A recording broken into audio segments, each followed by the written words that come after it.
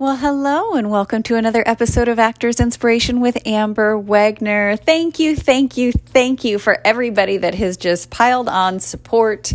Man, it takes a village to get through this acting journey, and most importantly, it takes a village to get through this life. And I was very close to not sharing some of the personal stuff that was going on with me, and I'm so glad that I did, because the support and love that I have received in the last 24 hours has been immense, and my heart is full. So all I can say is thank you. I want to give a huge shout out to Maya Michaels, because on Instagram, she said to me, "Put yourself first. The universe rewards you." I love that so much. So I share that with you. Put yourself first and the universe rewards you. Yes. And also a huge happy birthday to Kaylee from class. I got a text last night. She goes, "Did I see you in Pineapple Express?" And I said, "You sure did."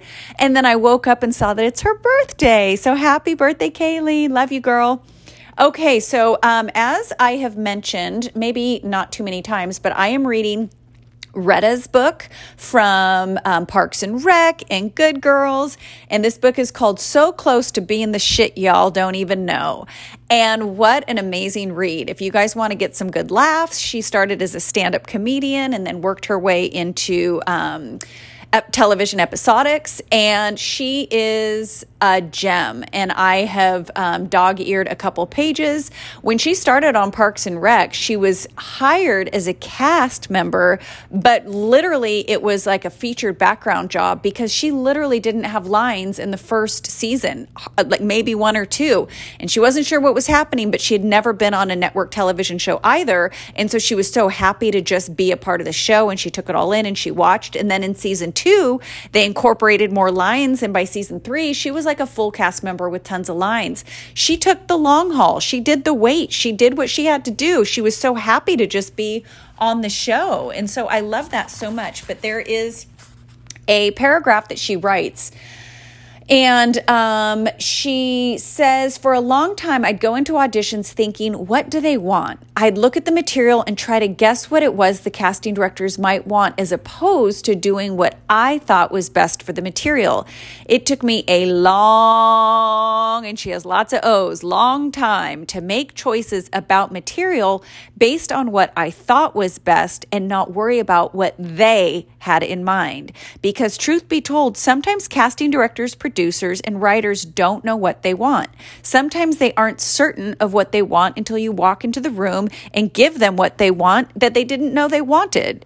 Now, I read the part, I do what I think will be funny or poignant, I might make my own choices instead of trying to get into the minds of people that I've never met." And what she's talking about is she had gone to several auditions where she saw a lot of women that looked similar to her. She would see Sherry Shepherd, she would see Octavia Spencer, and they all kind of like had a similar look. And so they just kind of did their auditions together. And Sherry Shepherd told her, "Just do you, just do you, bring you to the table." And so Sherry Shepherd goes in ahead of her, and she hears her being loud and funny and punching jokes. And she was like, "This isn't what I prepared. I didn't prepare it. Mine's very dry."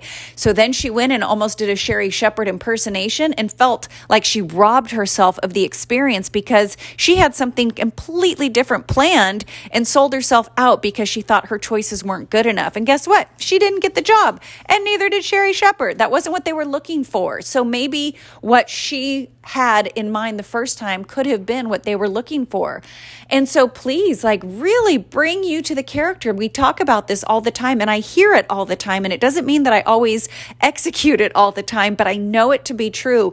Bring your version of this character to the table. I have been in casting. I have worked the other side of the table, and I know that I have cast people who completely were not in my mind what I was thinking for the role, but they blew me out of the water. And I was like, there it is, not even knowing what that thing looked like, or what that person looked like. So do you, please do you. And if nothing else, you stand out, right? If you make a really big, clear, certain choice, no one's going to ding you because you were so far off base of what they had in their mind. They're going to love that you brought something interesting to the table. So please be you, do you, bring something amazing to the table.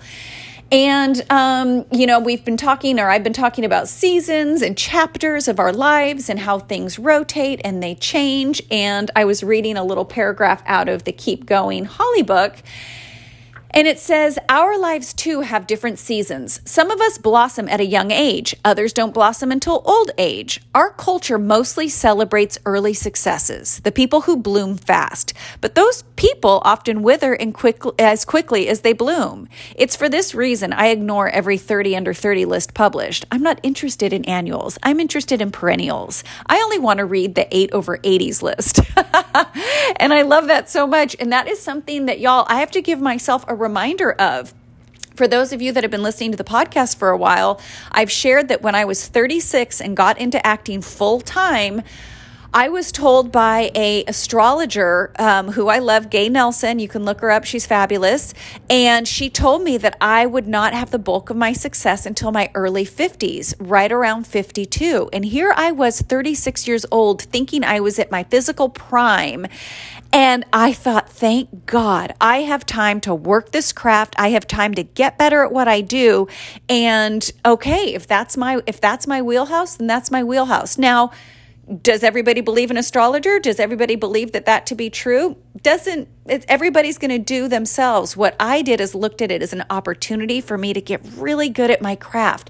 And so when I sit in times of lull of opportunity, I think, Amber, you're only 45. I'm going to be 46 on Sunday, but you're not at your 52-year mark. So what can you do today to get better? So what did I do? Grabbed up Sorkin, and I'm chewing up Sorkin because I want to learn how to do Sorkin. I want to be able to be great at Sorkin by the time I'm 52. Of course, I want to do it earlier than that. But as soon as I feel lulls in my career, I go, okay, what challenge can I take on? What can I learn? What can I do? What can I do to be better?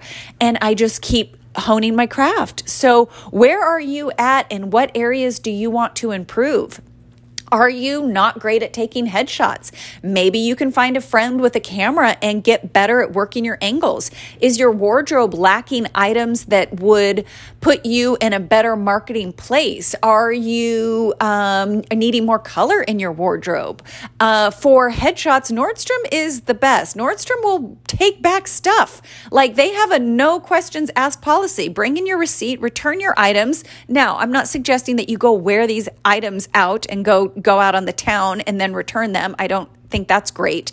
But if you need to buy a few pieces to wear for a headshot session and return them, I ain't going to slight you for it. Not everybody's got money growing on trees to be able to afford the nice outfits that want to be, so you want to be a respectable looking businesswoman. Maybe you don't want the TJ Maxx suit. Maybe you do want the TJ Maxx suit. No judgment either way, but if you want to step into another place, consider looking at different places of getting wardrobe. And if that doesn't work for you, throw that out the trash and flush it down the toilet. It's not for everybody. My question for you is, what is it you're needing to improve upon? And work on that. Is it accents? Is it dialect? Is it your special abilities?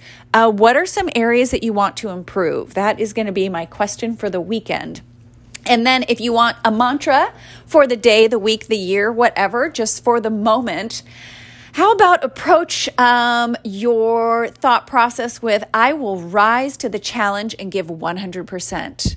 I will rise to the challenge and give 100%. I will rise to the challenge and give 100%. And I think about that with Self-Tape May. I've talked about Self-Tape May is right around the corner. And in spite of all the health circumstances I've got coming up, I'm still doing Self-Tape May because I enjoy it. I enjoy the challenge of 16 tapes in a month. And there is going to be times where I'm going to be maybe doing multiple in a day so that I can get them all done before my surgery at the end of the month. So I'm challenging you. Do you want to join me in Self-Tape May? Please, please, please go on to Audrey Moore at Audrey Helps Actors, and you can check out her site and you can see how to sign up for Self-Tape May. It's 100% free. She has resources where you can get sides. It's not a bad idea to get those resources to have sides just to do in like casting director workshops and just to learn new material. So I'd love for you to join me in Self-Tape May. And if nobody else tells you today, I believe in you. Go create some miracles. Always believe that you can, and have a beautiful weekend. Bye-bye.